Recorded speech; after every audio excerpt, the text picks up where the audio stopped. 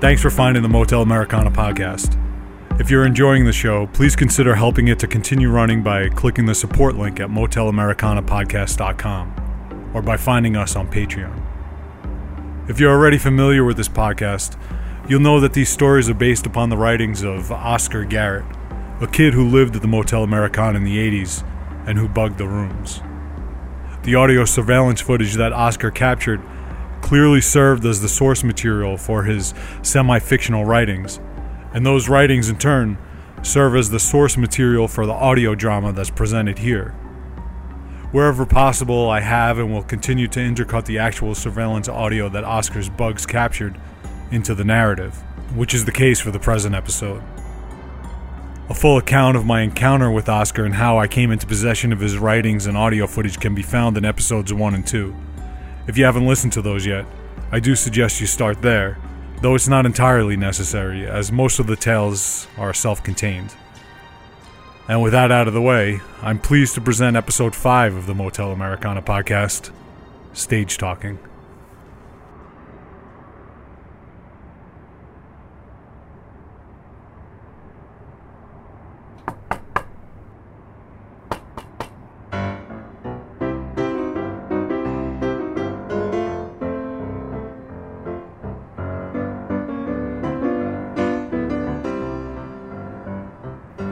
Danger almost remembered inscribing this kid's copy.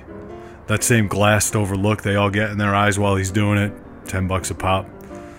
What had he written in this kid's?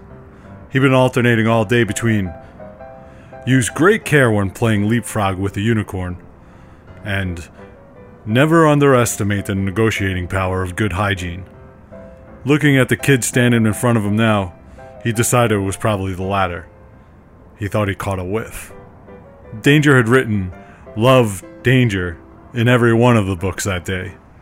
Sometimes he'd omit the comma. But he let the kid in anyway, sat him on one of the beds, even poured him a bourbon, the kid staring at the typewriter on the desk with a glimmer of love in his eye. Ah, an aspiring, Danger thought, and then knew just how to handle him. He said, "If you must know, I arrived here in the so-to-speak sense of the word, here in the advice column after many years. Having written myself into a kind of exquisite obscurity, the column gives me some kind of corridor to the living world. To you, kid, a hand it lends me, and a hand I give. In my interview for the job, they asked me why I felt I was uniquely qualified for the position. I said, I am the least complicated of men. I have throttled complexity into small sippings. They said, tell us more." The kid was staring into the tiny whirlpool he was making of the bourbon in his hand. Danger coaxed it up to the kid's mouth, tilted it. The kid made a face like he was taking down castor oil. "Atta boy," splashing more into the glass. "So, I continued to my interrogators. Decades ago, real men and women built this country with their bare hands. They built the world we talk in. When you drive toward New York City, or any city really, you can feel this condition. You can see what men built. That's why Truman's flashy little encore at the end of the war is so hard to shake. A spoonful of hurt we gotta swallow every day. It has little to do with empathy for all those poor bastards. We're conditioned against that sort of thing anyway. And it doesn't even have anything to do with where we are today in the year of our Lord, 1987. Anxiety over commies and the cold fingers of their evil ideology crawling up the backs of our necks. The anxiety of having to practice how to duck and cover under rocks, going on 40 years. The anxiety lingers for some, but mostly just passes. You get used to such conditions after a generation. But the ultimate questioning of the fabric of our reality, that hurts, deep down. Danger began undressing, saying, When you lose the stage upon which you speak, hell, the whole act can go terribly wrong. But when the stage can be mushroomed out of existence like that... Danger, standing with his pants around his ankles, snapped his fingers sharply. You've got real problems. We can tolerate bullshit, lots of it. In a way, bullshit is comforting. I'm being fooled, we think, but that's okay because we fool people every day. The shape-shifting counts. The ability to be many people. The ability to hide, to bury the self, to avoid. That's what we love. Whitman predicted this early on when he celebrated his contradictions. He was a prophet because he predicted a time when the world would be built and people would have the luxury of contradictions, the luxury of shape-shifting, the play acting. It's the stage that counts. Remember that. Danger pulled a fresh white t-shirt over his head. It started in a bar, like so many things did back then. All my life, people had been asking me what I wanted to be, what I wanted to do. I used to tell my teachers that I wanted to be a crackpot, that I wanted to be homeless. They sent me out for testing, tested me until I graduated. In college, I was mildly occupied.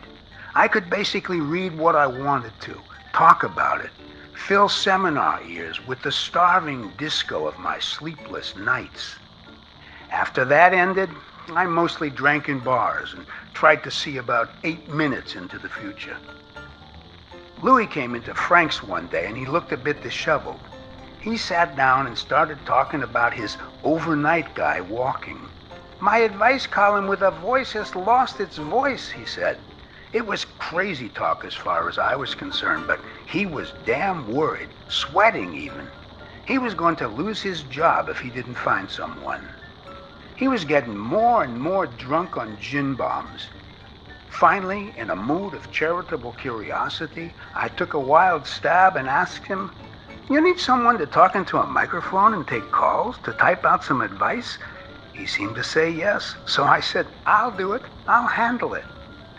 After that, we blacked out. Probably fought someone. Probably tried to score with some girls.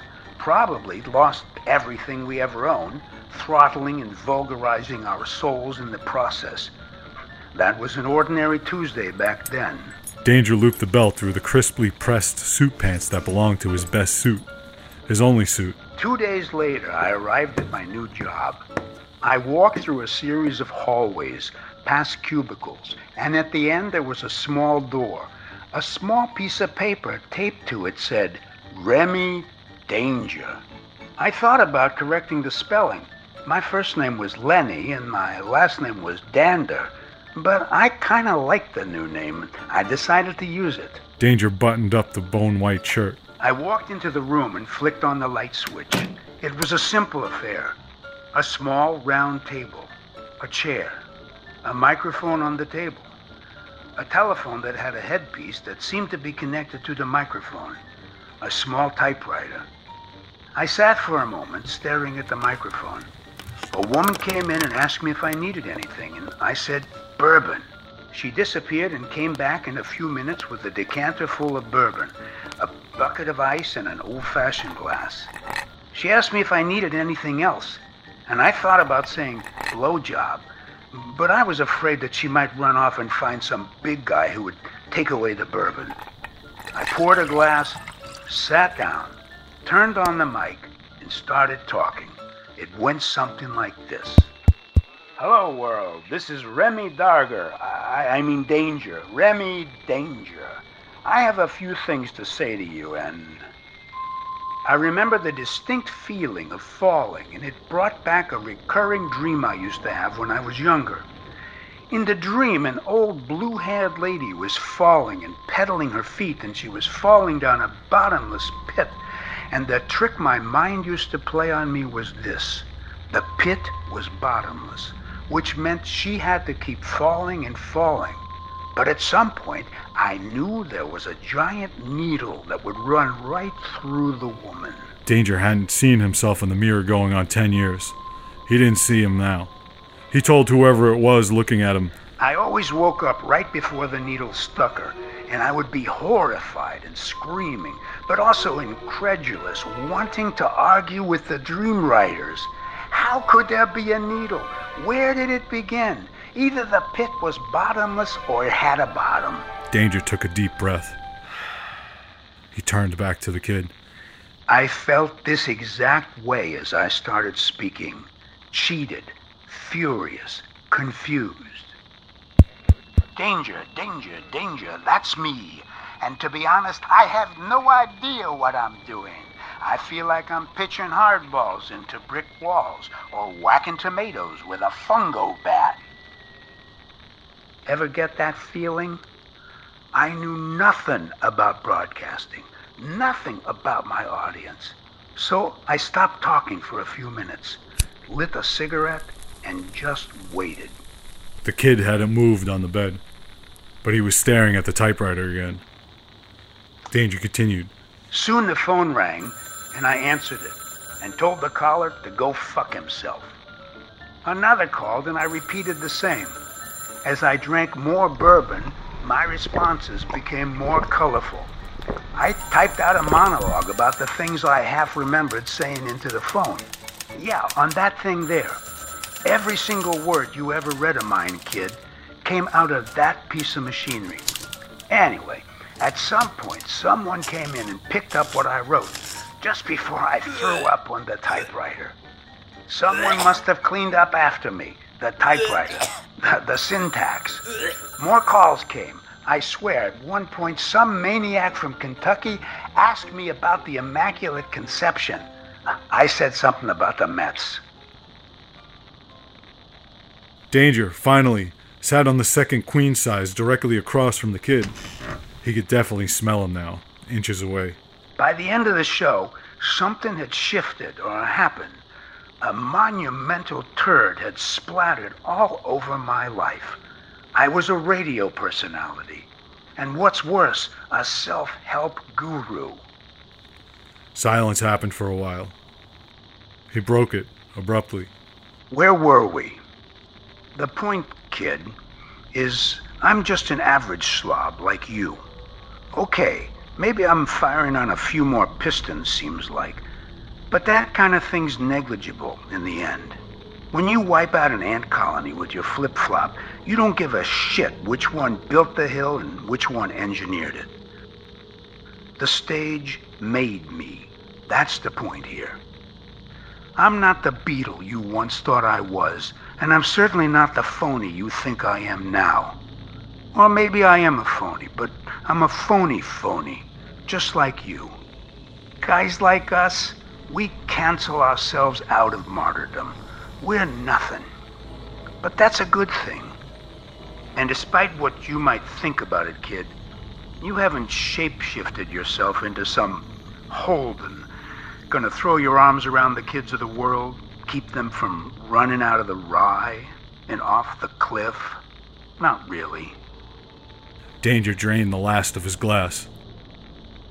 And you, kid, you haven't run off any cliff. Not yet, anyway. That's just the stage talking. You see? Danger suddenly remembered a trick he'd once seen in a cartoon. He stuck his pointer finger into the barrel of the gun the kid had been pointing at him since he'd opened the door for him. But go ahead, kid. It won't matter either way now.